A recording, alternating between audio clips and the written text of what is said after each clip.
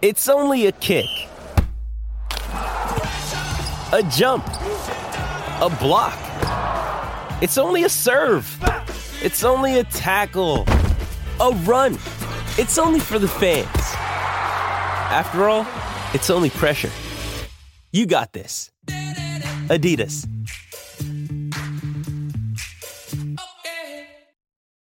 Why take one vacation with the family when you could take all of them? With Royal Caribbean, you don't just go to the beach. You visit a private island and race down the tallest water slide in North America. You don't just go for a road trip. You ATV and zip line through the jungle. You don't just go somewhere new. You rappel down waterfalls and discover ancient temples. Because this isn't just any vacation. This is all the vacations. Come seek the Royal Caribbean. Ships Registry, Bahamas. I'm Alex Rodriguez. And I'm Jason Kelly. From Bloomberg, this is The Deal. Each week, you'll hear us in conversation with business icons. This show will explore deal-making across sports, media, and entertainment. That is a harsh lesson in business. Sports is not as simple as bringing a bunch of big names together. I didn't want to do another stomp you out speech. It opened up so many more doors. The show is called The Deal. Listen to The Deal. Listen to The Deal on Spotify.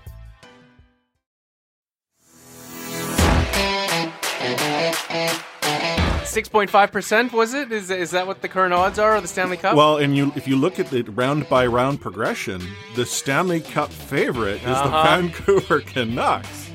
What a time to be alive! Talking you through every goalie controversy, scoring slump, and draft lottery bust, this is the C4 Podcast on CanucksHockeyBlog.com. Here they are, the best starting lineup we could afford under the salary cap. Chris, Matt, Anna, and Adam. Welcome to another episode of the C4 Canucks Hockey Podcast, brought to you by the Full Press Coverage Network and CanucksHockeyBlog.com. I am Chris, Adelaide Force, joined virtually, as always, by the ever-smitten Anna Forsyth, A Forsyth 03. Welcome, Anna. Hi, Chris. Yeah, smitten is a good way to describe me right now.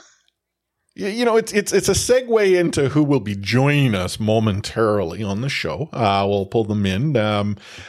We've sort of alluded to it on social a little bit in C4 Discord. Hey, we've got another former Canuck lined up.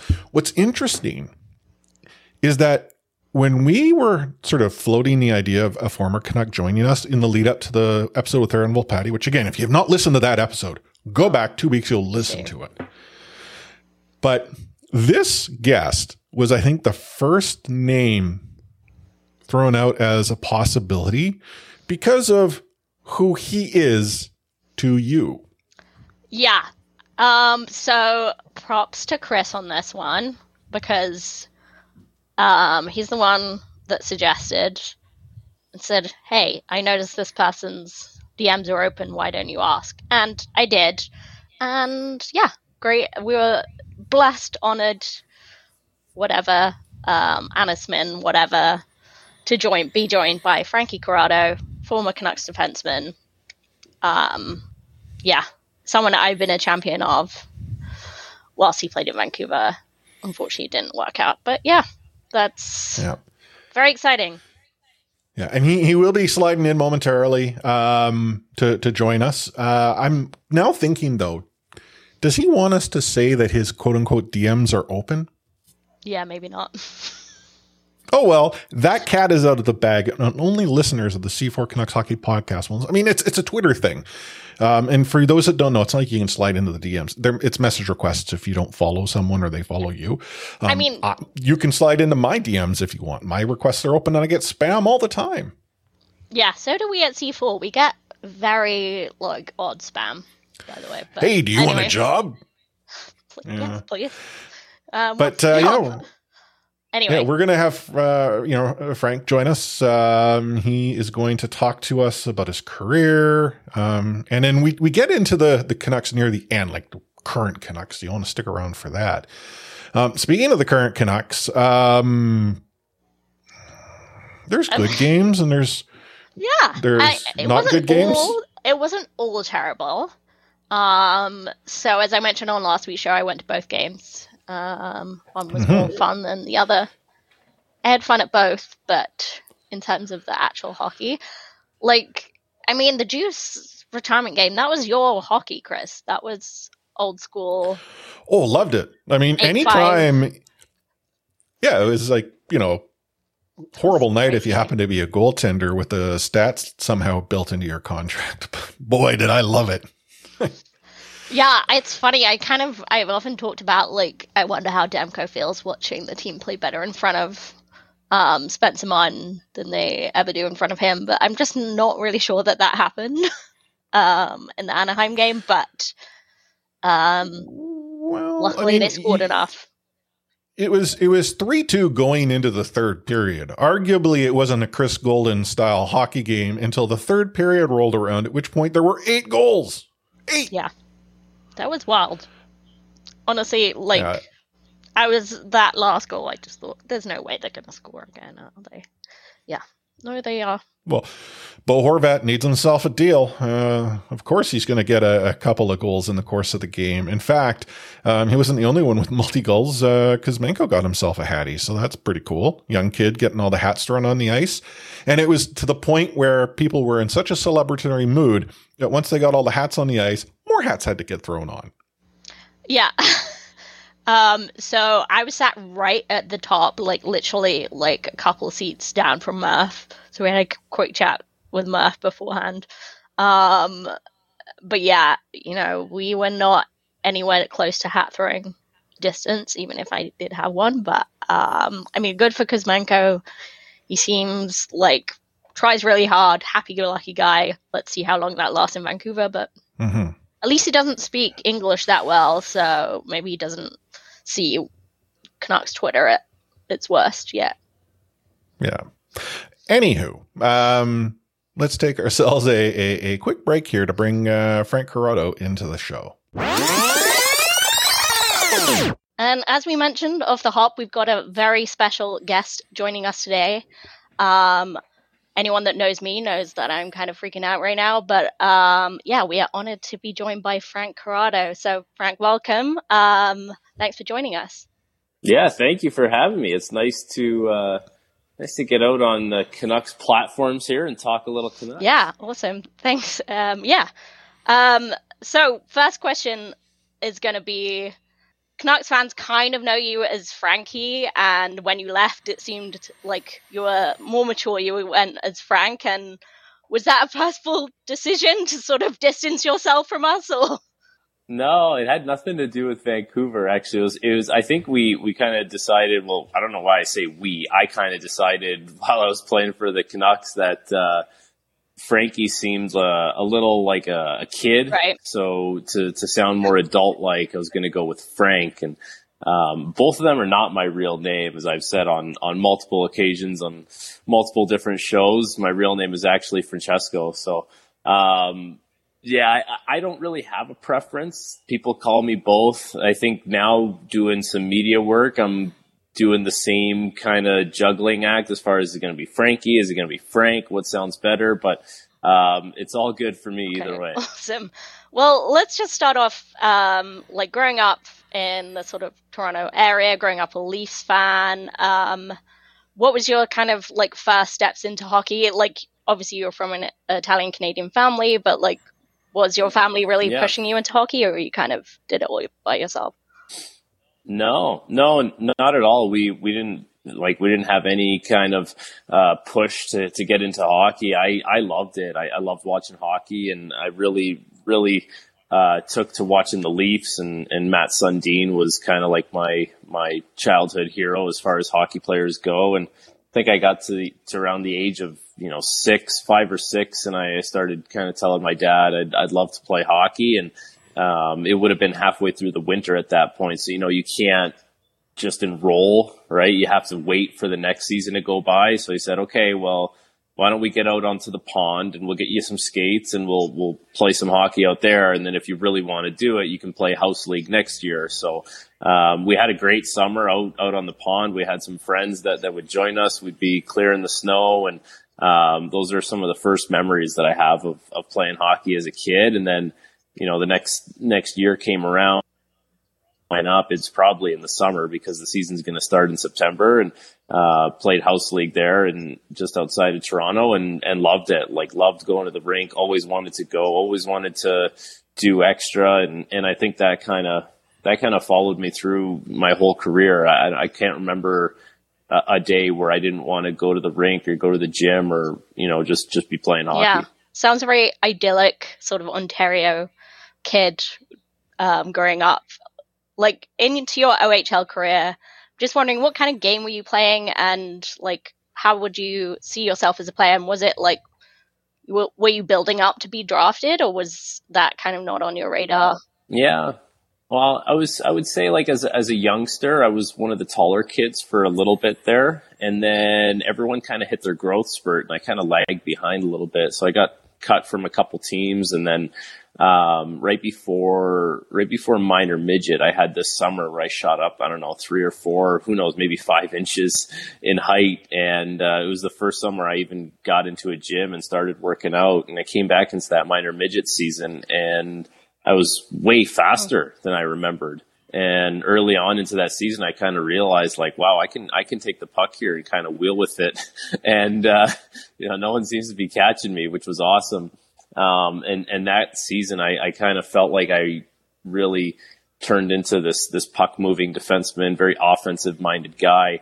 And I always had a little bit of, I always cared about playing defense. I always cared about penalty killing and being that guy on the ice in the last minute of play. And, I think I realized when I got to the OHL that I wasn't going to be able to be a purely offensive guy. I think I needed to be a defensive minded guy first who can move the puck pretty well and chip in offensively. And I think you see a lot of times players are not one dimensional, but there's one thing they do really, really well. Right. And it's very, very identifiable for them. I think for me, I didn't have that. I didn't have that one thing that I did really, really well. I tried to make myself really well rounded. And, you could argue that not having one, one really identifiable trait may have held me back. But at the same time, if I wasn't as well rounded, if I didn't try and have a complete game, I might not have even got to the point that I got. So, I'm not sure what the right answer is there, but, that was kind of how my evolution as a player went. Yeah. I mean, you were drafted in the 5th round by Vancouver, like another Canucks defensive legend, Kevin Bieksa. So I think it's good time to go. And then you were in the farm system in Chicago. What was that team like? Because you were with Eddie Lack and Chris Tanev at points as well.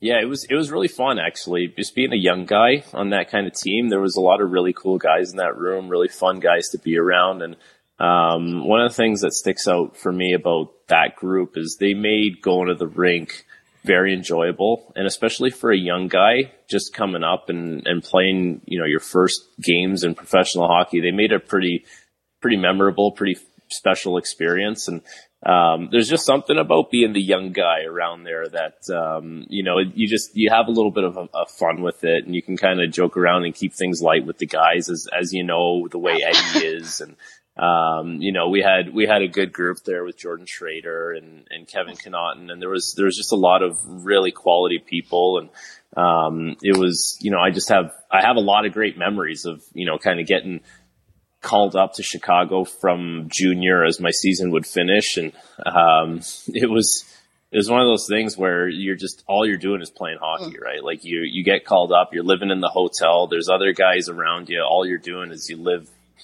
breathe, and sleep hockey. And it was really fun.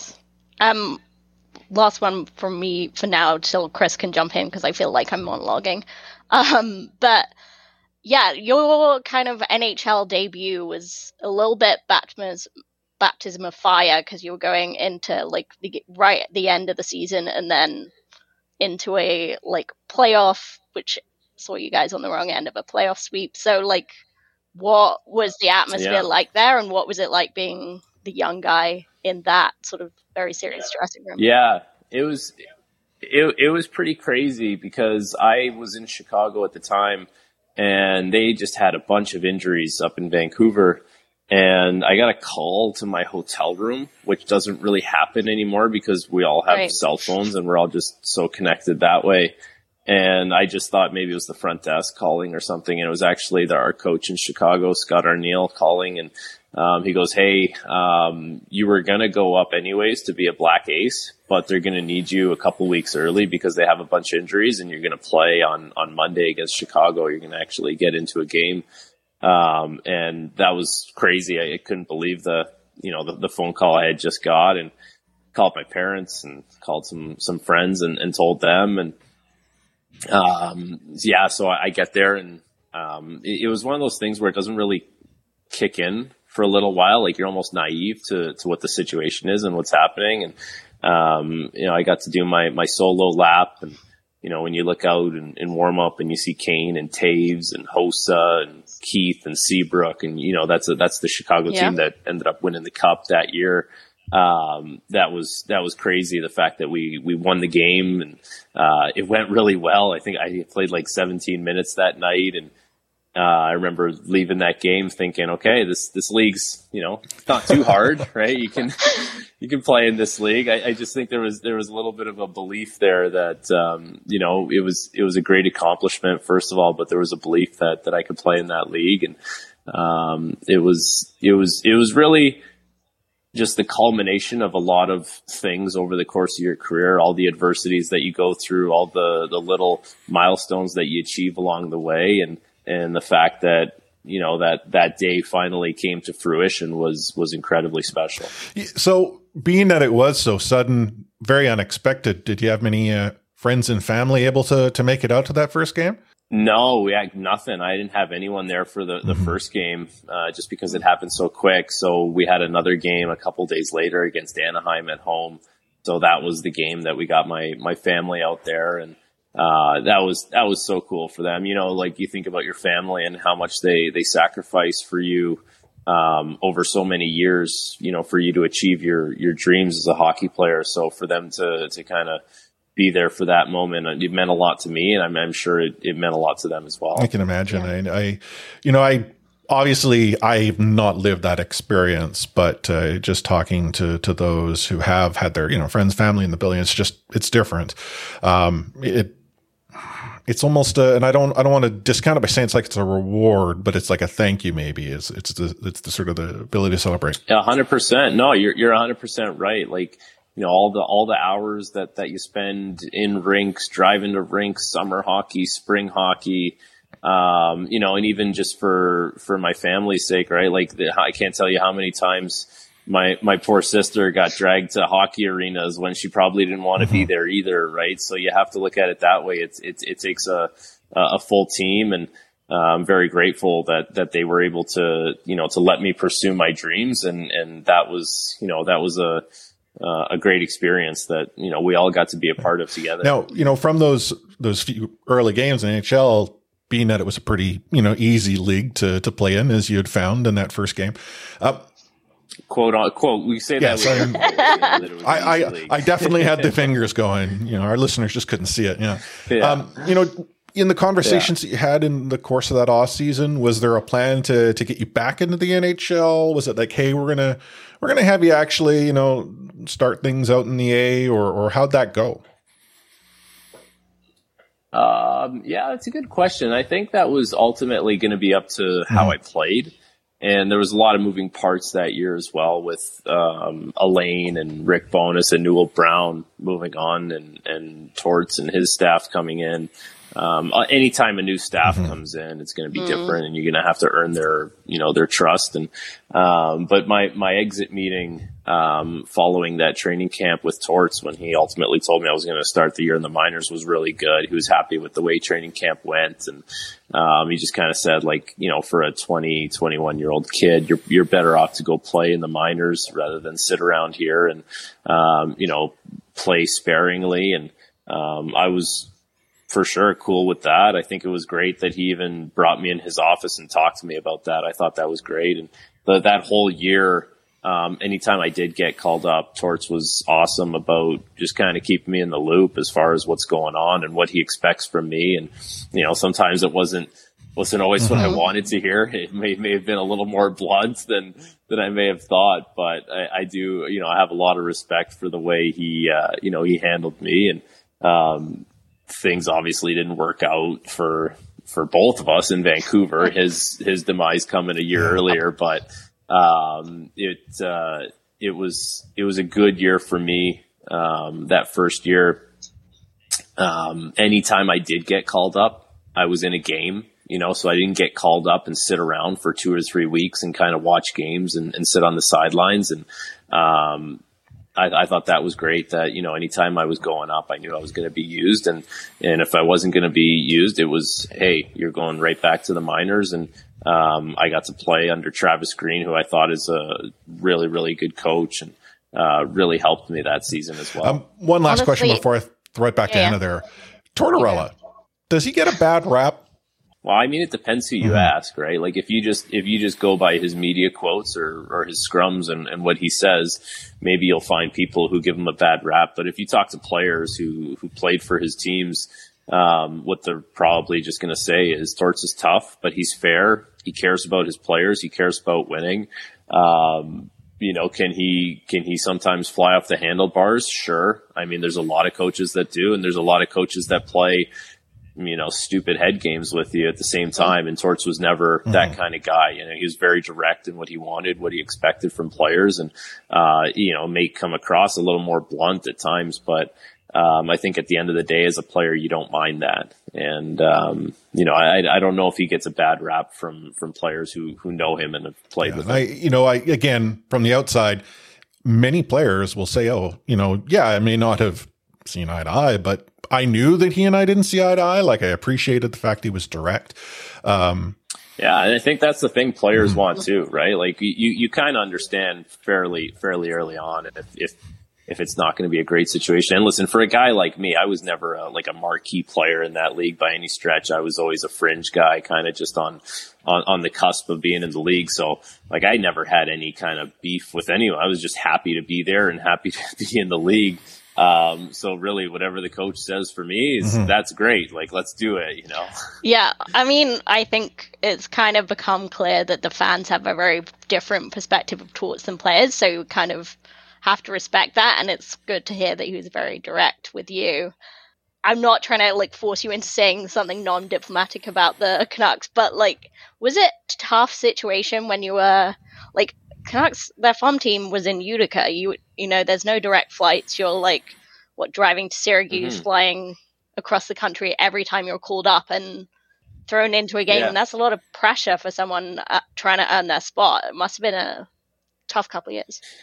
Yeah, you know what? So the games that I would get called up and have to do the travel, you're almost just running off adrenaline at that point. It was a little bit of a drag, just the way the travel worked out. You'd have to get a car from Utica to Syracuse, fly Syracuse to Toronto, have a layover, and then fly Toronto to Vancouver. It's not easy getting there, but Utica itself was awesome. The fans were amazing. The community was great. The team treated us really, really well. It was just an incredible place to play, and we had a really special group, and we were able to go to a Calder Cup finals.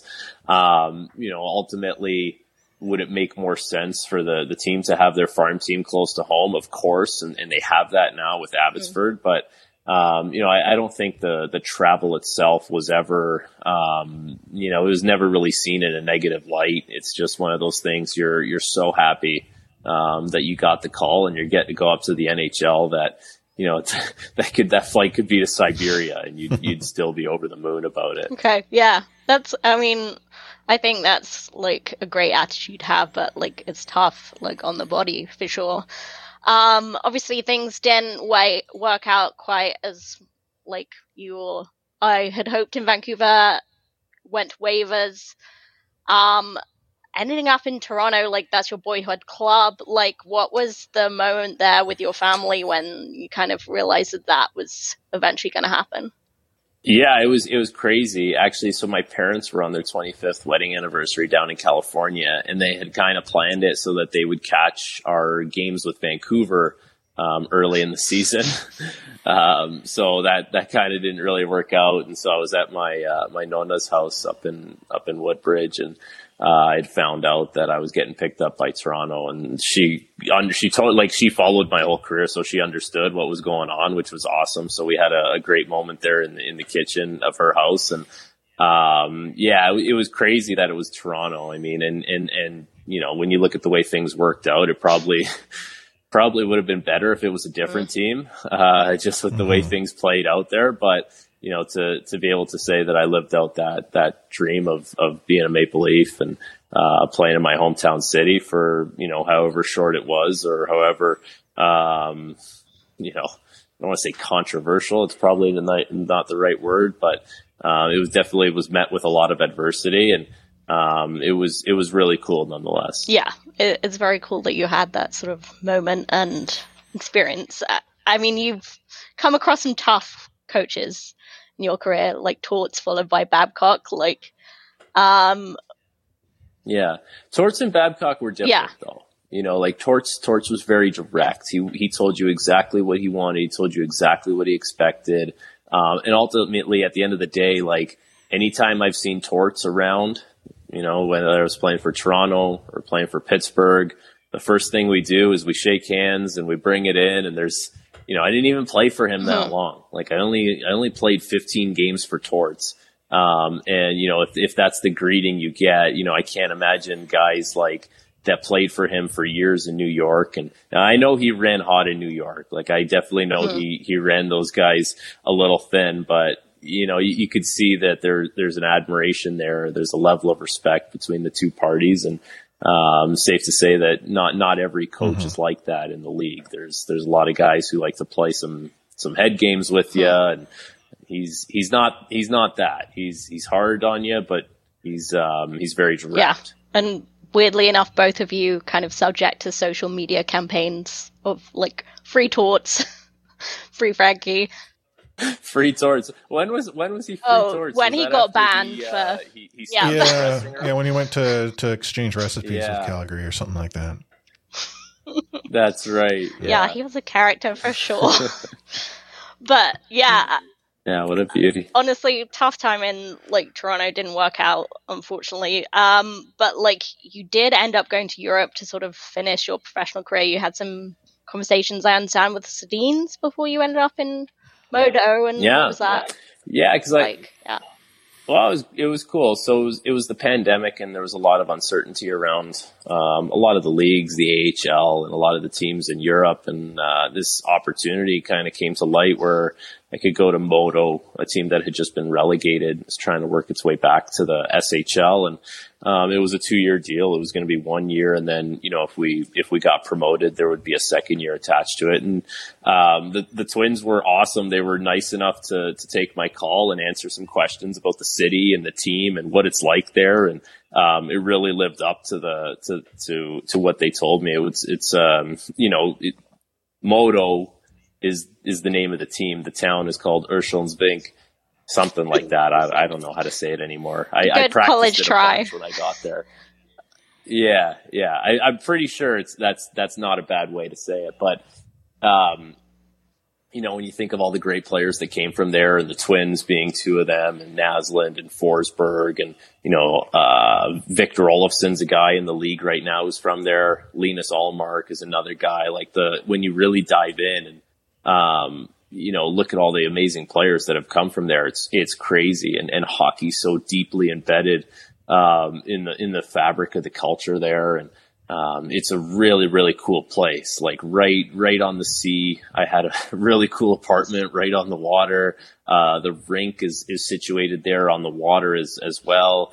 And just the people there, they live and breathe hockey, and they live for that team. And you know, even though it was the pandemic and we weren't able to have full crowds, you could feel that energy in that town. And we weren't able to get promoted, obviously, but I'm pretty sure they're having a great year this year. And it sounds like they're probably the front runners to get promoted. And I'm sure Hank and Danny be pretty fired up to see that happen.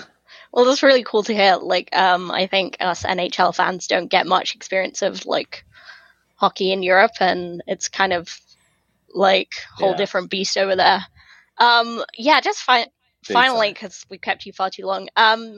be great to hear about like how you transitioned into your like sort of media side of your career as an analyst, like how the first opportunity came about and where it's going. Yeah, so I mean, I would do call-in interviews every once in a while. Certain people would kind of request to do an interview.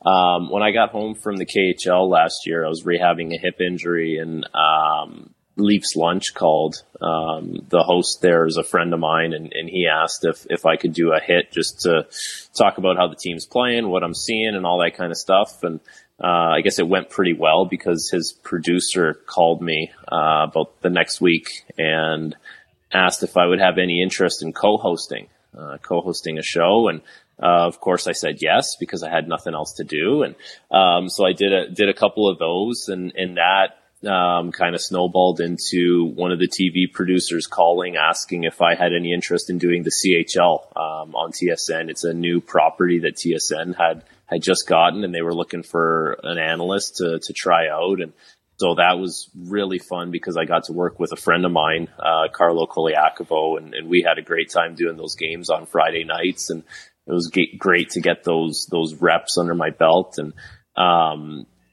then, you know, like one thing leads to another, and I'm doing radio for the Leaf games. So I'm doing the pregame shows, the intermissions, and the postgame shows. And all of this is through TSN 1050 and in Toronto. And it just became something that I really enjoyed doing. And I kind of just said, listen, I'm available.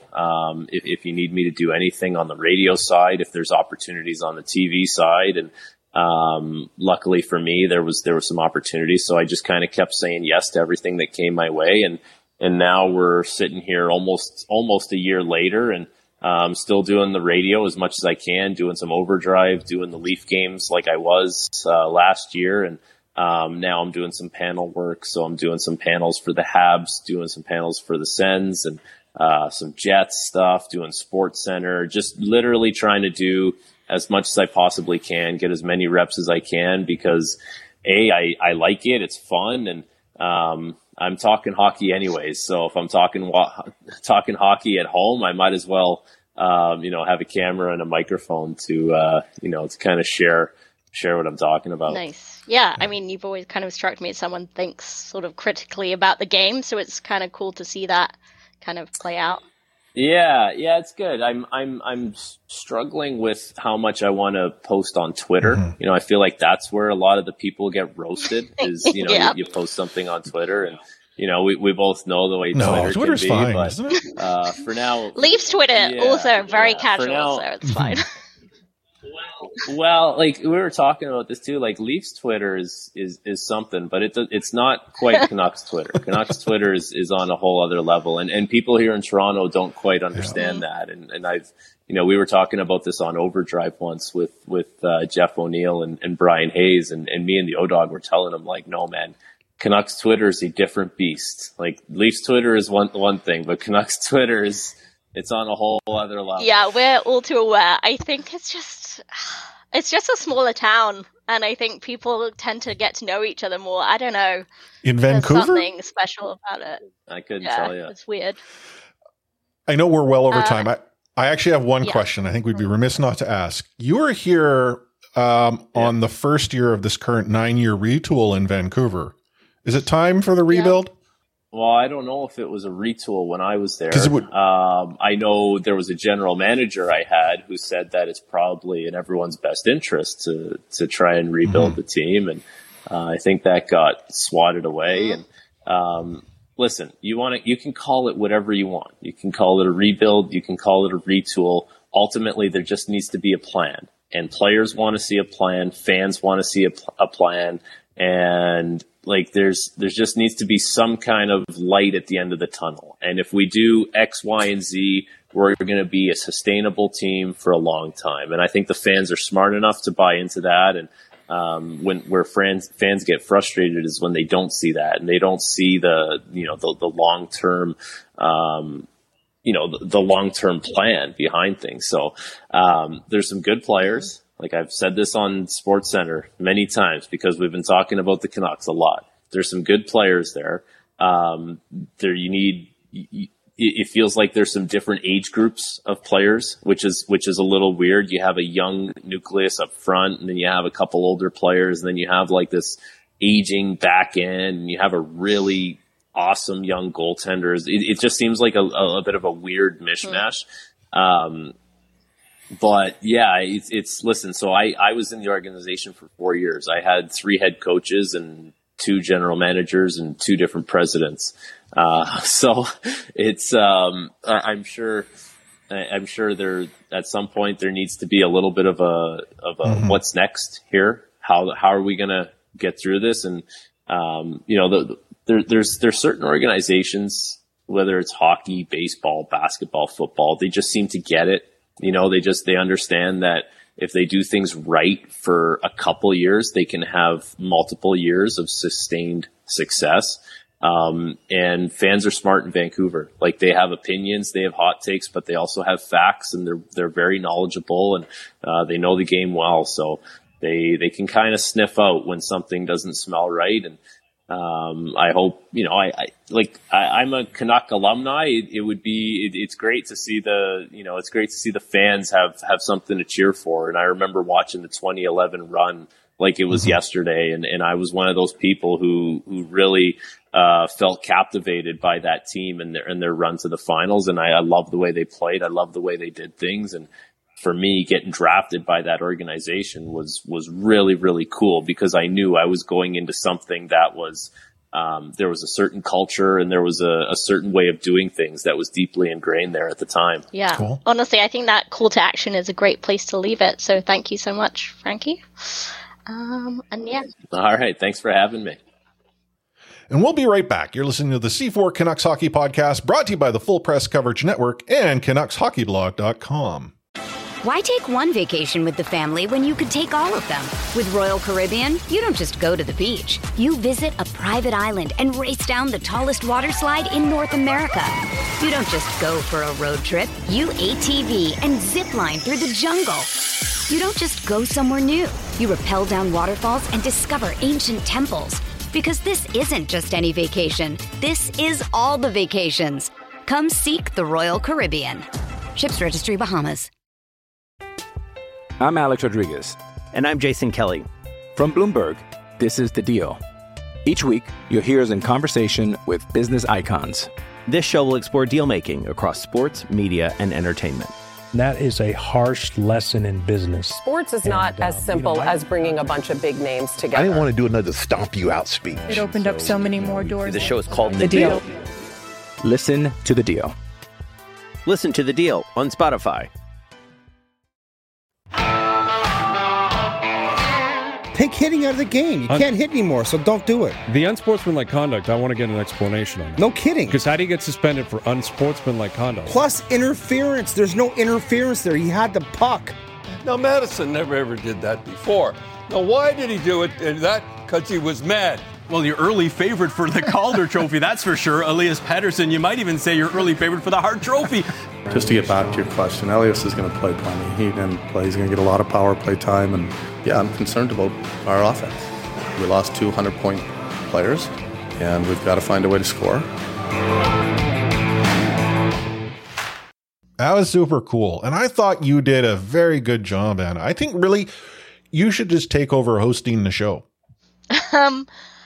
Yeah, I mean, peek behind the curtain, Chris just said right before we hit record, Anna, do you want to take over this one? And I was like, well, it does make sense for me to be taking over it. You probably weren't expecting me to just ask almost 99% of questions, but maybe you were. You did a great job. And I mean, who else better to talk to Frank Corrado than arguably his biggest fan? Yeah, it was very cool to talk to him. He had some interesting stuff to say about like his coaching. Maybe stuff he didn't say as well. That was interesting too. But yeah, got some good insight, and also if I wanted him to rant and rave about the Canucks and him getting treated badly, he wasn't going to do that. But yeah, that's okay. It was still a great conversation, and maybe he can transform into friend of the show and return to another episode later on in the season. Who knows? But it was pretty cool to have him on. We didn't get into Vancouver in the current state too much. Obviously, he sort of talked about some things that I don't think are too shocking. I believe he's talked about it on shows elsewhere, including actually local radio here. But the point is that I think his words hold true. This team needs to put together a plan that is more than day to day, which this current front office has allegedly moved away from, and execute, as opposed to whatever's been going on the past 9 years. I tried to sort of get him to like commit to the 9 years. Is it now time to rebuild? But he you know, he's wise to my he's wily. My kung fu. But yeah, I mean, it's just a real reminder that like of all the kind of opportunities that Canucks have kind of turned down to make a real go of rebuilding, retooling, whatever you want to call it. And we briefly talked before the show about Jim Rutherford's comments today. They're pretty damning, right? From a president of hockey, like saying that like you shouldn't be losing the games you're losing with the players you have. And if you're saying, but at the same token saying players must be held accountable. Mm-hmm. But kind of the things, again, is the things you don't say, right? The things he didn't say was, I'm not blaming Bruce. In fact, it was kind of seems like he was, like, by sort of targeting the style of hockey Canucks are playing, which I think is fair. You know, it is. I mean, and just to sort of maybe not in public, but... Yeah. To give the quote, just in case our listeners didn't catch it. Yeah, please. He was on 650. He said, when you're winning at home 3-0 and you have the goaltender that we have and the players that we have, we should not lose that game. And then he went on further to say, there are certain players you can't trade because people aren't interested in them. I mean, maybe we're going to get... You shouldn't say it. Yeah. Maybe we're going to get to a point where we're going to have to take a look at trading one or two players that in the offseason we would have never considered doing. I mean, like JT Miller, maybe, like they maybe should have thought a little harder about whether re-signing him was a good idea. Honestly, I don't often agree with Don Taylor, but when he said he can like complain all he wants, but a lot of his moves have been Benning-esque, I was like, damn, you're right, Don. I will say that, like, I do want to kind of back up that part about players being held accountable. I'm not absolving Bruce Boudreau at all, but watching that third period from bird's eye view in the stands and watching players who are in good positions make the wrong choice over and over again. Like, that's hockey IQ, that's hockey sense, and I don't know if, like, they're not being put in that situation in practice enough, but it was depressing to watch, like, the stupid hockey. Well, I think for me, in what I see, it's an accountability issue, right? If you can argue that, okay, maybe it's a systems issue, a coaching issue, then what happened year over year? Like, did accountability suddenly no longer become a even concept to talk about in this dressing room? Like, you know, I think back to, you know, a few weeks back when you had Schenn getting into it with Miller. And up to that point, I mean, it was very obvious that Miller wasn't if he was providing 100%, it was 100% in maybe 90% of the time, right? Like, there were moments where he would coast, he'd just be there, like you could throw a pylon out and arguably there wasn't going to be any difference on the ice. That's not Miller. Miller is not a pylon, but it's very easy for any player to become that if they're not accountable to what they need to do in the moment. Now, why is this the way? I don't know. Maybe it's, you know, maybe is it Bruce? He's just too nice. I don't know. Is it an attitude? Seem likely. Well, I mean, think back to what, Frank just said at the end of his interview. Like he described the dressing room as being very weird in the sense that you have all of these sort of different sort of groups and generations, and you have young kids, sort of an older veteran group, another group. Like it harkens back to when he was talking about coming up through the organization where there was these core groups of like players within the same sort of era. They would come in. And I mean, we think back to the period of time that the Vancouver Canucks had in the Gillis years, where you had a very veteran group that existed, a young core come and grow in them, see how you were supposed to play. And that core was what then made the 2011 run possible. And then we started to see some of that sort of move on to another young core. But the thing is there wasn't a young core. It was a constant, let's bring in all of these disparate pieces, parts, and jags. And we're there. The window's still open, man. The window's still open. I mean, that's the thing. I don't think it's a problem to have a sort of mix of ages if you're at a stage in your development where, like, you're pushing for the cup. So, like, having someone JT Miller's age or even, like, a couple of years older, that's fine if you're about to, like, make a cup run. And then you kind of need that mix of ages. But it's not a good spot to be in if you're that far away. Well, I mean, here's a fair question.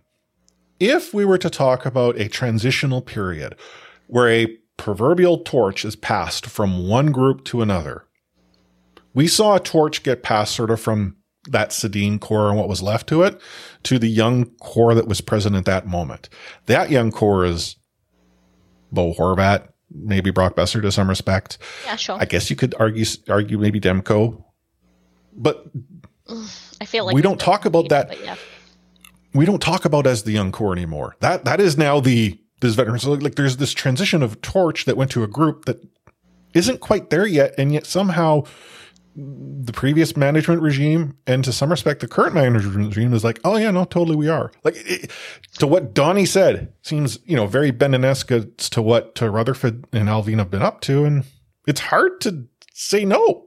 Yeah, I mean, you're 100% right on like that analysis of Bo and Brock like being that sort of pass the torch onto them. And the problem was, instead of like building up players around them, like younger players of the similar ages and experience, and then maybe a couple of older players, kind of in the like mold of Luke Schenn, those sorts of players. Instead of doing that, like the Canucks continually invested in overpaid project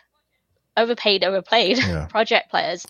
And, like this is not to knock on like even Ryan Miller, like as a goalie signing, he was great for Vancouver, but was it a brave thing to do? No. Like what if they had put Eddie Lack and Markstrom in there? It would have been a tough year. They were pretty young at that time. But like just those sorts of moves, you needed to be a little braver, and they weren't. Yeah. And, how it sort of works out is the brave moves would have been maybe like paying Markstrom to stay. Not to suggest that was the right play at the time. Calgary had far more money than Vancouver Canucks had going for them. And let's be honest, Calgary as a team was actually in a better place than Vancouver was at the point of let's put Markstrom into this situation that we have here. But, bringing it back to sort of the current situation in the team, the week that was very inconsistent. You had the loss against the Devils, which really wasn't good Canucks hockey. You've got Juice Night, which, boy, did they have the juice in the third period. And then the game on Saturday where it seemed like Vancouver had it in the bag and they lose in the shootout. I mean, if there was one moment that is the epitome of how that game went, it was Bo Horvat's shootout attempt. This is not a knock against Bo, but yeah, that's how the Canucks third period and ultimately game played out. Honestly, yeah, that was a kind of the epitome of the night. Bo was one of the better players on the night. In general, he was making smarter decisions than a lot of people on the puck. Even though I memed him into oblivion for one dumb move he made. But, overall, he was one of those smarter people. But, like, Canucks should have been way ahead before Nashville even started scoring.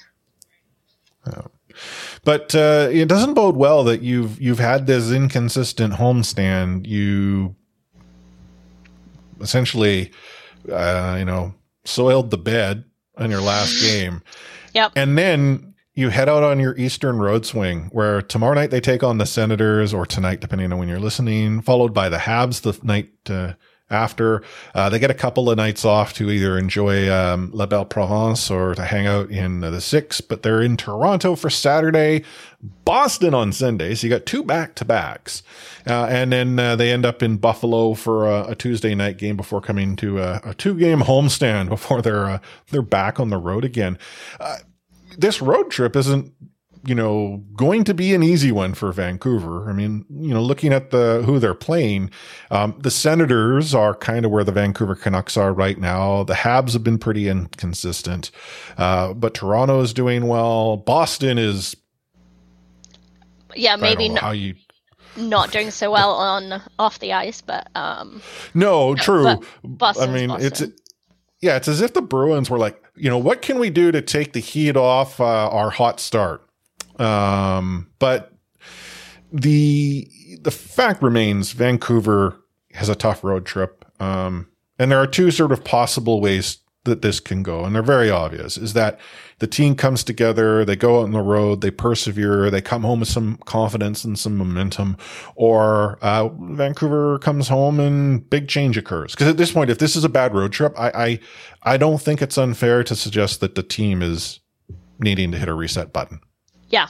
I mean, like it or not, it doesn't really matter where the teams are in the standings. Toronto and Boston are always going to be huge, headline grabbing big games, especially for the fans. That Boston game, it doesn't matter that Boston are overall a much better team than Vancouver. Canucks hate losing to them. And hopefully the players go in with that attitude that these are 2 huge games for the fans and maybe for the whole organization. Yeah. And, for anyone here who's listening, it's so negative. Well, the Vancouver Canucks will be almost a quarter of the way through the season. And if this road trip does not get them positive points, they can't just come home with a 500 road trip, because a 500 road trip does not get them anywhere near, their goal of being a successful team. If they're going to come home sub 400 on a bad road trip. That's not a good place to be in a quarter of the way through the season. Yeah, anything can happen, but I would like to think that the Vancouver Canucks current management group would see this. They would hit a reset button, and then, hey, if that reset results in an improvement similar to what happened last year, fine. But it can't be we're just 1 piece away from being a cup contender. It's got to be a full reset. Yeah, because think about what you just said. The fact that it worked last year. But that was a year ago, and we're already in a bad situation again. It's not Bruce doing this. It wasn't Travis Green, ruining this team. Whatever you think of those coaches, you can think that they could do better. I'm sure, they're not perfect. They could. But, yeah, it's this team. We can't just keep, putting Band-Aids over bullet holes. Yeah. But despite the sort of dark clouds over the Vancouver Canucks, we had already alluded to it. The Boston Bruins decided that the NHL, or more specifically their organization, could see the light and decided that was bad. Sun is bad. Bring in the dark clouds.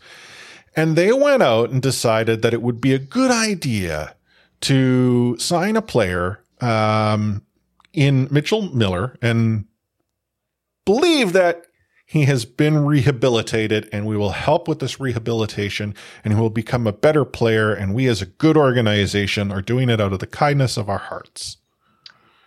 Yeah, I mean, it really sounds familiar, doesn't it, to when the Habs are drafting Logan May. Lots of promises about rehabilitation, and we're going to support that rehabilitation, but no actual concrete ways they could say that he had changed, or what those continued rehabilitation efforts would look like. Yeah, honestly, I should point out, Mitchell Miller is the kid that was drafted by the Arizona Coyotes, who then deselected him. Yeah, I mean, they ended up vacating the pick themselves. But I mean, I'm summarizing and not doing any justice, but not only was this kid convicted of a crime, the crime was outright bullying, and you could, I'm going to argue assault of a particular individual, another kid in his school, for years. Yeah. And the way the Bruins tried to put it is like, oh, he made one mistake. No. Yeah, this was an ongoing campaign of harassment against a person with disabilities. And also another angle that people were talking about a lot of the last few days is it was a black kid, and there was definitely an element of racism to that harassment as well.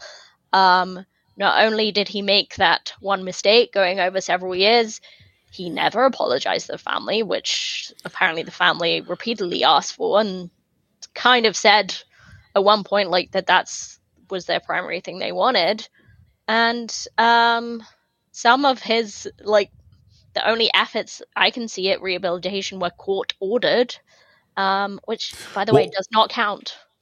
No, the only communication that has ever been made to the victim was a court-ordered letter, and that's it. No further attempts. I mean, I'm not going to give the kid a pass, but the kid came out and said, I honestly don't know what I can say or do. I would like to, and have this, I don't know what to do. Can you tell me? Can you help me? I want to, what type of, because, I would be willing to concede. I don't know how you come back from everything that he had done and apologize in any way, shape, or form that would ever be sufficient. I don't think there's going to be ever an apology or an action that can make up the harm that he inflicted over the course of many years. Yeah. But it wasn't even that. It wasn't even I don't know how to. It was simply hey, look at all these organizations we're going to work with and he has spoken to and all that. Well, that's great. What about the victim? Yeah, I mean, as you said, some of the organizations that were named have come out and said they have had no contact with Mitchell Miller. Well, that's also not a good look. I'm no expert. Say I did read a tweet that was just saying, for all the people saying, does he not deserve a second chance? His second chance was continuing to play hockey, was continuing to be a normal kid, hockey player of some repute. That's your second chance. You don't get to just play in the NHL. But he made just one mistake, Anna. Yeah. So it's just another slap in the face for all our friends. If you haven't seen our good friend Chanel Keenan's video, I'm not sure if she posted it publicly or just to a select few people, but it was actually heartbreaking to watch. And I think it's just a constant reminder how if you're a fan of color, if you're a female fan, if you are a fan with disabilities, hockey, just the game does not care about you. No, but it's also, reinforcing something that you and I have said time and time again on the show. These teams who try to put themselves in a position of being progressive and having done a lot of reflection and a deep dive into issues are either one, lying through their teeth, or two, completely oblivious that not only are they not part of the solution, they are continuing to be part of the problem, because the Boston Bruins tried to play this off after Gary Bettman is made to look good by the situation in saying that, oh, no, this kid ain't going to be able to play in the NHL, nor has the team asked us about this. Commissioner of the AHL said something very similar. But the Bruins there was new things came to light. Nah, man, it's all been in the light of day. Yeah. I think it was, friend of the show, Sam Chang, who had said, look at what you can find on Google. Yeah. They just got called out on it, and I'm sure the backlash was just more than they predicted. Which is telling in itself. So it's not a case of all's well that ends well. Mitchell Miller had his contract offer rescinded, but we saw what you did. Everyone saw you. And this is even us not even getting to the fact that the NHLPA seemed to be interested that the NHL would not allow for the player to be eligible. I get that the PA from a purely, hey, the league's not following the CBA as we feel it should be followed, has an obligation to speak up. I don't know if they have to do that publicly, for one, and I don't know if it wasn't even a situation where yes, definitely should have been something you checked into before you signed a player, whether he can actually play, but it's not like he was about to make his NHL debut. So the whole considering what was coming out of the dressing room from the Bruins after the fact, I wish players would speak up much more clearly and loudly before. There were a few. You unhappy, yeah. Akeem Aliu is someone that comes to mind as having sort of spoken up, but that's not unusual for him. But again, you know what? It's just exhibit triple Q as to what is wrong with hockey culture and how far the sport you and I enjoy talking about sometimes has to continue to proceed. Yep. Anywho, anything else? Any other bits and bobs, odds and ends? No, I think that's it. Really enjoyed that episode. Really enjoyed our chat with Frank. It was fun. Less so enjoy talking about hockey culture sucking, but it's got to be done. Yeah. If you would like to hear another former Canuck or anything to do with the Canucks join us, first of all, let us know, hey, this would be a pretty cool person, but also understand we need a connection, a means to reach out. Myself, Anna, we have no problem trying to build that bridge, make that connection. It's just that sometimes we're not aware of who might be available or how to get in touch. In regards to Frank Corrado, as Anna mentioned, something I noticed is hey, maybe we can, shoot our shot. And it has to be said, that, he was kind of aware of who we are. That helped. So a little bit of an existing relationship, sort of. But we appreciate it coming on. With Aaron, Aaron was a connection. Someone had reached out and sort of made that introduction, and then we took it from there. So we'd be happy to have others on. And it doesn't have to be Canucks, obviously.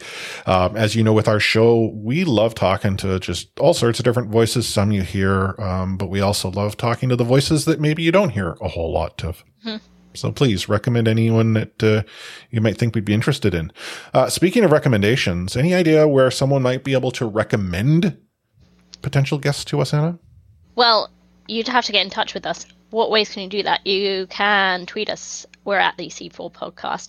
We are also at the C4 Podcast on Facebook. But if you want to talk to us, if you want to talk to our other listeners, get involved in the conversation about C4, whether it is to recommend a guest to us or complain about the team or tell us we're too negative about the team or post a picture of your dinner. All of these options are open to you if you join us on Discord. We're at discord.io/C4 Podcast. And honestly, Discord is sometimes the saving grace throughout the Canucks season. So please come on and enjoy the group therapy. Yeah. Also, feel free to contribute to an episode by leaving us a voice message. I made a call to action last week. It didn't, unfortunately, seem to result in any action. But you can drop us a message by going to a little website called speakpipe.com/C4 Podcast. From your computer, from your phone, go there, record a message. It's saved. We get it. We include it. We can answer any questions you might have, and we will do so. I'm thinking I might put together a, self-promotional commercial spot that we can insert into the show, asking for people to do this and reminding them maybe earlier on. Maybe people aren't getting to this point of the show to understand that they can do that. I don't know. I would like to hear another voice. Yeah. Honestly, we love guests, but we also love to hear directly from our listeners. So that would be cool. Mm-hmm. Cool. And any final words of wisdom for all our listeners who are still tuning in, Anna? #FreeFrankie. Not #free torts? That one's that got too. freed? Yeah. They both got freed in a way, but, True that. Retrospectively. My final words is, throw on those flannels, the sweats, whatever, to stay warm, because it's getting cold out there. And I know our listeners who might be from an area that is not the Pacific Northwest are like, you don't call that cold. That's not cold. It's a wet cold. It hits different. I could be outside in Calgary in like -10 and I wouldn't be wearing a jacket. But here, once it gets to single digits, my goodness, I can feel it down to my soul. Yeah, honestly, it was a very cold weekend into start of the week, but the mountains looked beautiful this morning, so I will take that. I enjoy those winter sort of sunshine mornings. Yeah, those are great. It's the, why is it not snowing? How can it be possibly this cold and still have rain from the sky days? Those are the ones I do not like. Yeah. Do not like. Yeah. But anyhow, on behalf of Anna Forsyth, A4Size03, myself, Chris at Lightforce, signing off this episode with We Out.